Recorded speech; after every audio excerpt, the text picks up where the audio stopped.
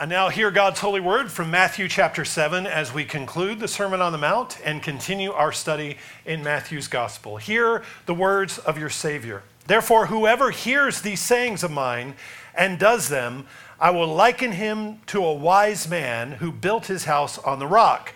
And the rain descended, the floods came, and the winds blew and beat on that house, and it did not fall, for it was founded on the rock. But everyone who hears these sayings of mine and does not do them will be like a foolish man who built his house on the sand. And the rain descended, the floods came, and the winds blew and beat on that house, and it fell, and great was its fall. And so it was when Jesus had ended these sayings that the people were astonished at his teaching, for he taught them as one having authority and not as the scribes. Thus far the reading of God's word. Let's give thanks together. Father in heaven, we thank you for your word. And we ask you to fill us all with your Spirit, that we might receive and hear and then obey to make right application of the things that your Son has taught us. Loosen my tongue that I might articulate these things clearly. Deliver us from all error, we pray. Deliver us from every distraction. In Jesus' name, amen. Amen.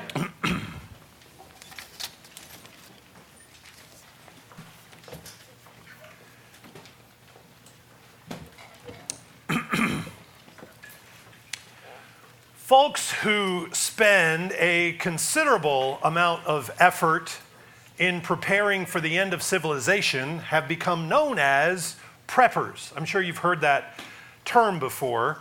The first time I ever met a prepper was in 1999 as the threat of the Y2K computer glitch was looming. For those of you younger than 28?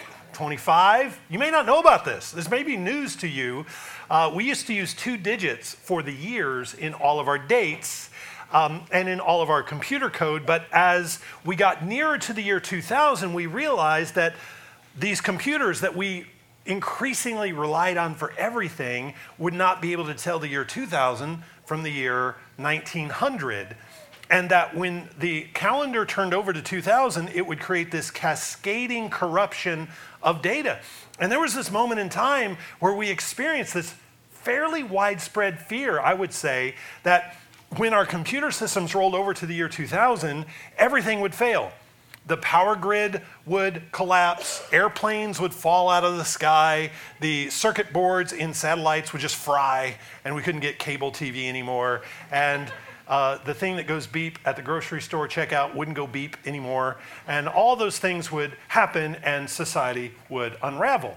Now, as most of you recall, if you're older than, say, 25, maybe 28 or 30, there were people who were preparing for this disintegration of Western civilization. They were expecting that at midnight on December 31st, 1999, everything would fall apart. And so they stockpiled food and cash and precious metals and ammunition. They bought generators, and that was those were the first preppers that I ever encountered. Now, of course, thankfully, the tech world was able to get on the problem, attack it, and it turned out that it was just a big nothing. And the preppers were left to figure out, now what do we do with 5-gallon buckets of rice and 5-gallon buckets of powdered milk that they had bought. I'll never forget one basement stash that I saw. I was shown around this basement stash. It included a 5-gallon bucket of lemon pie filling. And it struck me as so hilarious that in what apocalyptic scorched earth scenario would there be a call for 5 gallons of lemon pie filling? It was just so oddly specific. It was just so hilarious to me. But there was this palpable sense of disappointment for these preppers that they didn't get to even turn on their generators. There was this disappointment that they didn't get to use the things that they had laid aside. And we can laugh now because Y2K turned out to be nothing. It was solved because people took it seriously and did what was necessary to prevent trouble. And there have been many other disasters and many other emergencies in the time since then that we've gone through that we were not prepared for, that we did not see coming. And there's no question that it does make good sense to save money, to put back resources, to be prepared for all kinds of economical and social disruptions. It's just faithful living to be a good steward of what God has given you insofar as you are able, to put yourself in a position to feed your family no matter what. But we don't become so consumed with the fear of looming disaster that we're not able to live and enjoy God's good blessings today. We're not so terrified of what may happen that we're unable to be faithful today and take risks and build things because we have this paralyzing fear over the next big cataclysm. That's not what is called for. Christians are not to be defined by their panic or despair or their dread of the future, though that seems to be what this extreme kind of prepper mindset seems to engender, this perpetual restlessness that's always afraid of the next big cataclysm. Not to mention the fact that no one can quite agree what the next big disaster is going to be, what disaster we're supposed to be preparing for. Knowing the way that God works, the next time he moves in a major way to shake things up, it will be something that no one saw coming, that no one was prepared for. We didn't have time to prepare for it in a material way. Well, whatever we do, whatever you do, in all of your plans and preparations for the future, we must not forget to do the one thing that Jesus says to do that will prepare us for tribulation, that will preserve us through cataclysm. Here in the Sermon on the Mount, Jesus does not say stockpile toilet paper or ammunition or lemon pie filling. He does not say that these are the things that are going to preserve you. He says, here's what will preserve you. Hear what I say and obey. Hear my word and do it. That is what is going to preserve you. If you want your house to stand in the coming storm, if you want your life to be established when the lives of many are being washed away, if you want to be secure and at peace and at rest, no matter what, hear and obey. That's what he says. You can take care of all the financial, all the material preparations you like, but if you do not hear and obey, your life will not stand. You will fall apart. Now, the coming disaster that Jesus is referencing is not hypothetical. It's not a big nothing. Throughout his ministry, Jesus is warning his disciples that the world that they are so used to is coming to a swift and violent end, and that there is a specific way to prepare for this. He says, as we've studied over the last couple of weeks, Jesus says, step off that wide path that leads to destruction. Follow me on this narrow and difficult, unpopular path. Don't listen to the false prophets who are leading you through the gate that leads to destruction. Hear and obey me, Jesus says. And that's pretty profound. That's pretty bold for Jesus to say, hear and obey me, to command their obedience. Jesus is deliberately elevating his word and his voice to a level of authority that's reserved for Yahweh. Only God the Father can speak the way that Jesus is speaking here and say, hear me and obey me. But that's exactly what he does, and everybody notices that that's what he's doing. Because after he's done, I just read this a minute ago, when Jesus had ended these sayings, the people were astonished at his teaching. Can he say that? Can he really do that? Can he take on that authority for himself? For he taught them as one having authority and not as the scribes. He can do this. Jesus can speak this way without hesitation because Jesus is the word of Yahweh. Listen to me, he says, and do what I tell you to do, and you and your children are going to be delivered through the imminent calamity that is headed our way. And the calamity and the disaster that happens not in just this life, but in the life to come. You will be spared. You will have eternal life. Now, was Jesus a true prophet or was he a false prophet? Did his words hold together? Did what he say happen? Well, of course, history bears this out. Those who listened to Jesus, who believed in him, who stepped off of the road that led to destruction, were spared. Their practical disaster preparations took the form of rejecting zealotry, selling their land around Jerusalem. You see that in the opening chapters of Acts. Everybody's selling their land. Why? Because the property values in Jerusalem are about to drop way down. They have to sell and they get out. And when they get out of Jerusalem, they take the gospel with them to all the cities of the Roman Empire. Now, as they go, there's still persecution. There's persecution from Rome, there's persecution from the synagogues, but the disciples are shaped and strengthened by that suffering, and the church survives and flourishes through those storms, through those floods and winds. And the church has long outlasted Jerusalem. It has long outlasted Rome. Jesus proved to be a true prophet. The church is the house that stood while these other houses collapsed. The church is the legacy of those who heard and obeyed. And that has proven to be the case. So here, Jesus is wrapping up the Sermon on the Mount. And as he does this, he gives this parable, this short parable about two houses with two different foundations. There's one built on the rock and one built on the sand. There's one which stands in the storm and one which falls in the storm. Now, we all know Jesus was raised in the home of a carpenter, and so he speaks as a reliable authority on construction. And the picture that he paints here of houses standing or falling, once again, this is not an implausible scenario. We don't read this and say, oh, that would never happen. Even in the context that he's saying in this, there are parcels of land in Palestine that at certain times of the year might look like a really good place to build your house.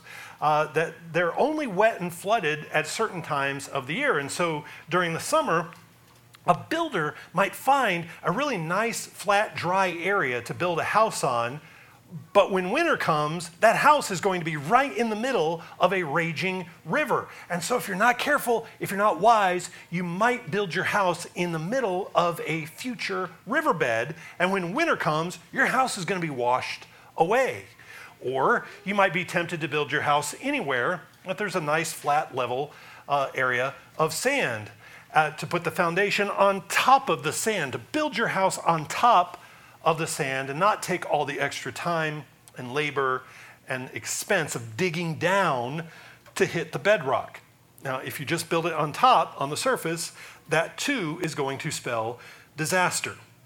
Only the house that is established firmly on the rock is going to stand whatever floods or whatever storms come. And if you look at these two houses, and if you just picture the two houses in Jesus' parable, from a distance, both houses are going to look pretty much the same. The foundation is hidden. The foundation is not seen. And foundations aren't spectacular. Foundations aren't noteworthy. Above ground, the two houses are going to be very similar. They have doors, they have windows, they have a roof, might have a chimney. You might not notice even much difference between the two builders, the two men who build the houses, because both men want a house. They both want a place where their families can be protected and warm. And nobody intentionally builds a house in such a way that they think, oh yeah, this is gonna collapse. Oh yeah, this is gonna fall down. Both of them build expecting their house to stand. Both houses are subject to the very same external stresses and forces in the very same order. Did you notice that when I was reading it? Look at the house that's built on the rock. What happens to it in verse 25? The rain descended, the floods came, and the winds blew and beat on that house, and it did not fall. That's the house built on the rock. What about the house built on the sand? Was the storm more intense? Did different things happen? No, the same things in the same order. The rain descended, the floods came, and the winds blew and beat on that house, and it fell. So the same thing happens to both houses. The wise man may not have built his house in the bed of the river, but there's still a flood. Maybe the river has overflown its banks in a way that nobody could predict or nobody could anticipate. And now these flood waters are prevailing upon his house. Both houses have rain and floods and winds that beat on them. The firm foundation of the house built on the rock, that firm foundation did not prevent it from getting battered by the storm. In no way does the fact that the storm beat on the well-built house, the storm doesn't indicate, oh, there was some defect in the building of the house. That's why God sent the storm. No, the external pressures and threats and stresses came on both houses. But only one of the two houses stood. The first one was beaten, but stood because it was founded on the rock. The second was beaten, and it fell, and great was its fall, because it was not built on the rock. The difference between the man whose life is established and the man whose life falls is not what happens to him. This is a critical point, and we all must get our minds and our arms around this. What causes us to either stand or fall is not what comes to us from the outside. When you see someone's life collapse, we may think, oh wow, look at all the circumstances they've been through. Look at all the things that have happened to them. And well, you could see it coming. They lost their faith, and they lost their trust in God, and everything's just kind of unraveling. But boy, you could see it coming because of all the sickness and all the trouble and all the travail that happened from the outside. But you see, that's not the metric. That's not the difference. The difference is not what came from the outside. And it's not consistently the case that everyone who experiences turmoil and suffering from the outside collapses. That's just not true. They both have trouble. They both have the same trouble. The difference is that one has a better foundation than the other. One hears and obeys, and the other hears but does not obey. That makes all the difference. The man who builds his house on the sand, he's heard, he's been exposed to the truth, but he hasn't patiently applied what he has heard. He's like the man who tries to build a bookcase without reading the instructions. The book is right there, and you think, no, I don't have time for that. I'm just going to put it together. I can do this. He's hasty and impatient. He doesn't have any time for foundational things. The foolish man hears, he's exposed to the truth passively, but he doesn't listen actively. He doesn't feel the need to really understand because he's his own expert. You can't tell him anything. He doesn't need instruction in how to live and how to think and how to run his business and how to do his job and how to raise his children and educate them or how to be faithful in his marriage. He just likes to make it up as he goes along. Do whatever feels right. Whatever just makes sense to me in the minute, that's what I'm going to do. I don't care about what's been done in the past. I don't care about good tradition. I don't care about protocol. I follow impulses and ideas. That is the mantra of the foolish man. And on top of that, he has a really bad imagination. He can't think about the next step or the step after that or the step after that and consider what's going to happen if I keep building this way. No, he's just living in the moment, doing it the way he wants to do it, and he's not listening to instruction. The wise man hears and obeys. He humbly admits, I don't know what I'm doing, and I need a lot of help, and I need a lot of instruction.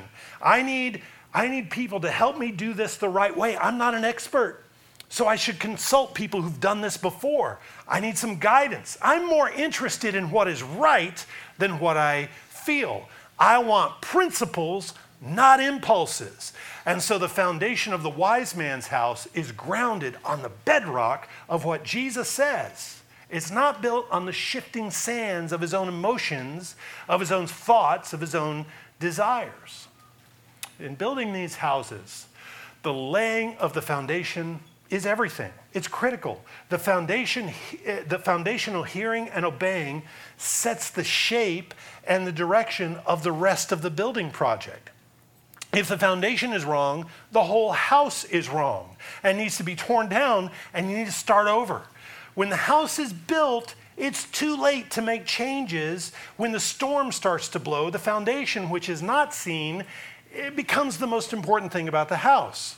The fate of the entire house rests on the foundation, which is why the Apostle Paul writes, "For no other foundation can anyone lay than that which is laid, which is Jesus Christ." There is no other foundation but Christ on which you can build your life and expect it to stand. There is no other foundation on which you can build your family or any other institution. If you want it to stand, it must be built on Christ. If you build on any other foundation, it will fall, and great will be its fall. Somehow, conservative Christians, evangelicals, fine people, have gotten really good at house building, at institution building, in this naive, good-natured way that doesn't lay an explicitly Christian foundation. Building things that don't, from the start, confess loudly and boldly, unapologetically, that Jesus is king and must be obeyed. Jesus is king and he gets to reign over everything. Because we don't make anybody mad. So out of deference to all kinds of people, we keep our explicit Christian convictions buried. Don't want to speak the name of Jesus too loudly around the wrong people. They might think we're weird or fanatics or fundamentalists or something else. We'll just lead with something else. We'll keep our Christian convictions back here. We'll lead with something else. We'll lead with family values. Everybody has family values, right? I mean, Muslims have family values. Mormons have family values. Jews have family values. I mean, American traditions, that's what we'll lead with. National symbols, that's what we lead. We're so fooled into thinking that we can have this neutral foundation, this good old apple pie, Chevrolet, natural law assumption that everybody can share in good things without acknowledging the triune God who gives us those good things, and the God who demands our obedience and worship in everything. Now, we're not going to build on that. We're just going to build on good old American values. And then when the storm clouds gather and the floods rise and the winds blow, everything we built gets knocked over and taken over by wicked people. This has happened in every single institution in our society. Can you name one institution that has not been compromised by people who hate God's law and love rebellion and chaos? Can you think of one? The church herself has not been immune, because even the church, we think we can have this neutral agreement with the world, that the way to reach the world is to just be like the world and to hear, but just not obey what Jesus has said. And what happens is we get blown away again and again and again.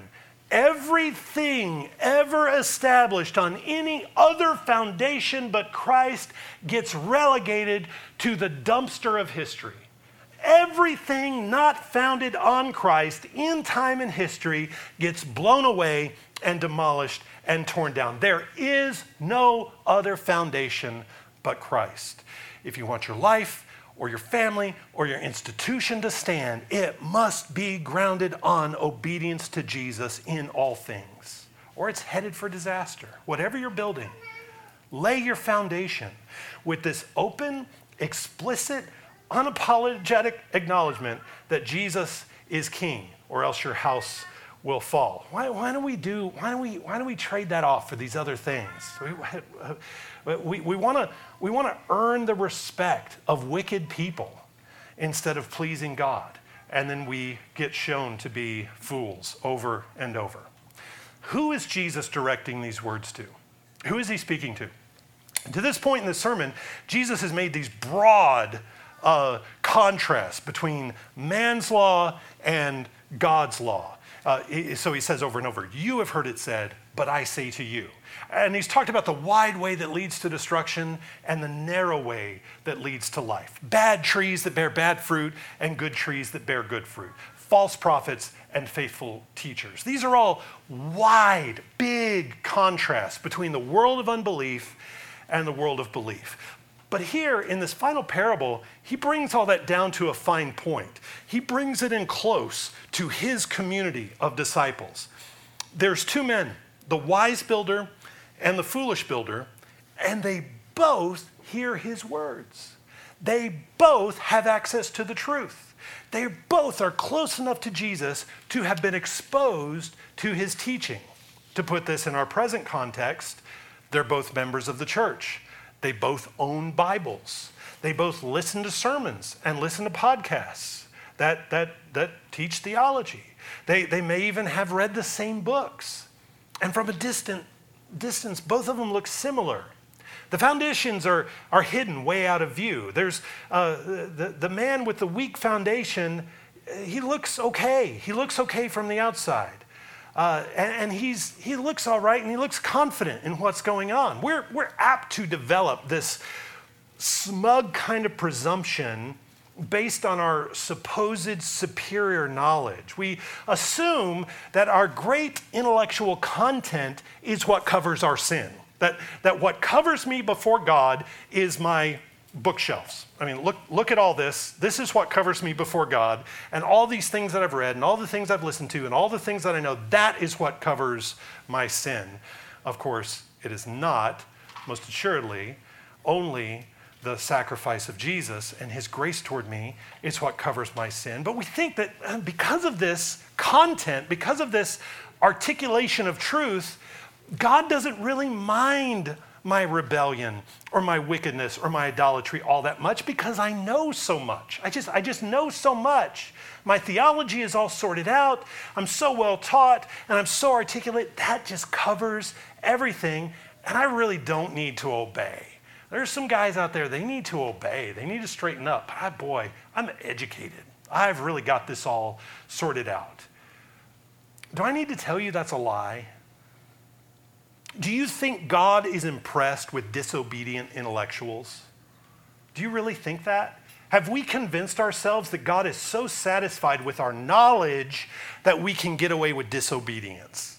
That's the difference between these two houses.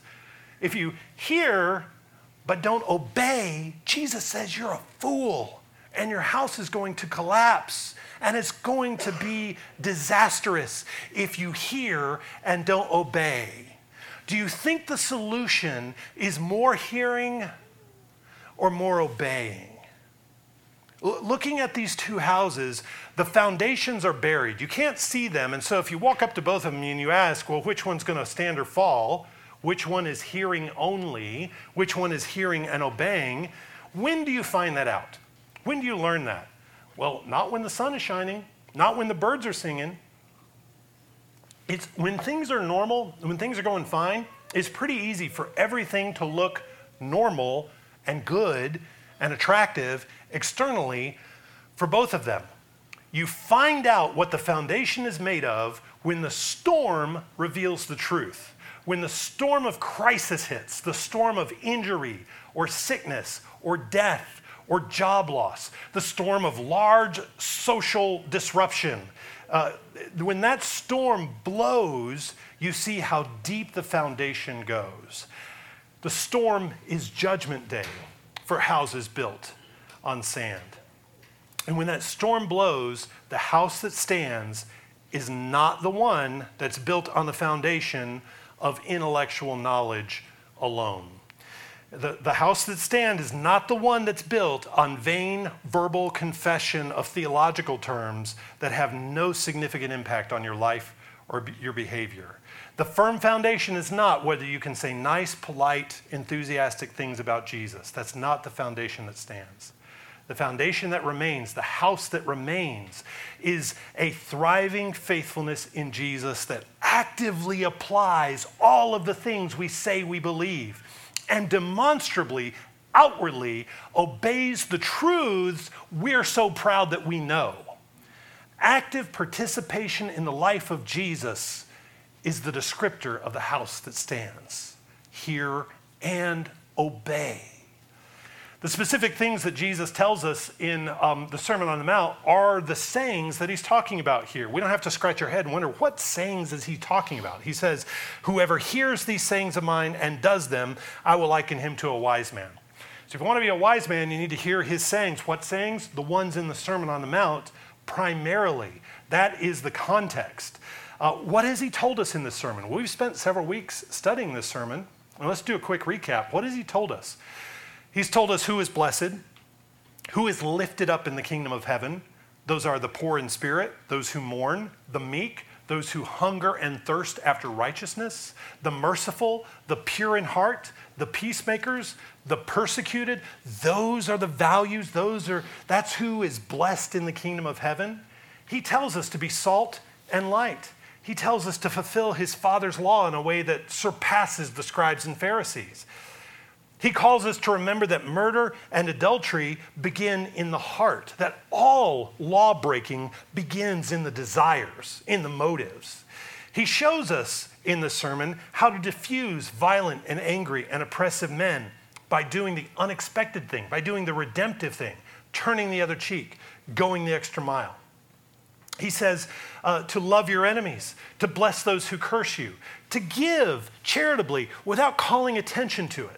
He calls us to ask God for our daily bread, to pray that his kingdom would come and that his will would be done on earth as it is in heaven. He calls us to forgive and to mean it when we forgive, to refrain from worry, to refrain from judging other people based on unbiblical standards. He calls us to ask and to seek and to knock and to call on the Father for what you need, to take the narrow path and to beware of false teachers. These are the things, these words form the firm, stable, secure foundation of our lives when we hear them and obey them. Now, if you don't have this foundation, if you don't hear and do these things, what is it? What is your foundation? What are you building on? What do you think is going to hold your life together? It's important to know an answer to that question because the storm is most certainly coming. We don't know what that storm is. We don't know how intense it'll be. We don't know how long it's going to last. But your life, I can guarantee this, your life will be hit with trouble. And when it is hit with trouble, it will expose the weakness of your foundation. Your house will collapse, and great will be the fall if you're basing your life on anything other than these words, hearing and obeying them. So I'm going to go out on a limb, and I'm going to say I think we should all be preppers of a kind, preppers of a sort, that we should all be preparing right now to weather whatever storms, whatever disasters, whatever calamities are headed our way in the future by doing first the thing that Jesus says here. You want to get the other things sorted out, go ahead, knock yourself out. But first, do the things that Jesus said. Use these words, the very sermon of Jesus in the Sermon on the Mount, as a regular checklist to grow intensely intimate with the words of Jesus and ask yourself and ask your family, are we doing this? Is our life together in accord with Jesus' teaching here? Is there anywhere that we're out of line? Is there anywhere that the Holy Spirit is convicting us to repent and put down our idols and grow? And then to get busy making those adjustments. We have a little bit of peace right now. I know things are crazy in Washington. If you read the news, everything's always on fire. But we've got clothes and the lights come on when you flip the switch. And, you know, we all got here today, so we got vehicles and we were able to afford gas. And I hope you can eat today. I hope we've got a little bit of security. We've got a little bit of respite. Right now is the time to not get lazy, to not get complacent, but to check the foundations. Make sure everything is secure. Strengthen the bonds of fellowship. And where you need to, do some demolition. Tear out the weak and rotten construction. Strengthen your family's commitment to Christ and his church. Obey even when it's difficult to obey. The thing that you think of as you consider the words of Jesus, the thing you think of it is so hard to imagine doing, you just can't imagine yourself obeying in that direction, that's the thing you need to do. The thing that the Holy Spirit is convicting you most of, that's priority number one. That's the thing that you need to do more than anything. Submit and do it. Hear and obey. Children, do not just sit and soak up God's word and think, oh, well, we went to church and we heard some things and that was fine and good. Now I'm on to the rest of my things. Hear and obey.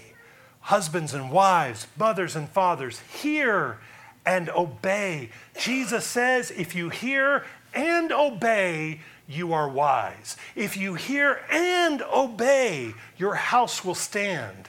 If you hear and don't obey, your house will fall, and great will be its destruction. Let's pray. Father in heaven, we ask you for your Spirit that we might be strengthened to both hear and do all that your Son has taught us. Put us on the path of following him, to take up our cross and to live lives that imitate the life of your Son. And grow us together, strengthen us right now, so that when the storm and the wind comes, we will be steadfast and secure and at peace and rest in you and your providences. We pray this in Jesus' name. Amen.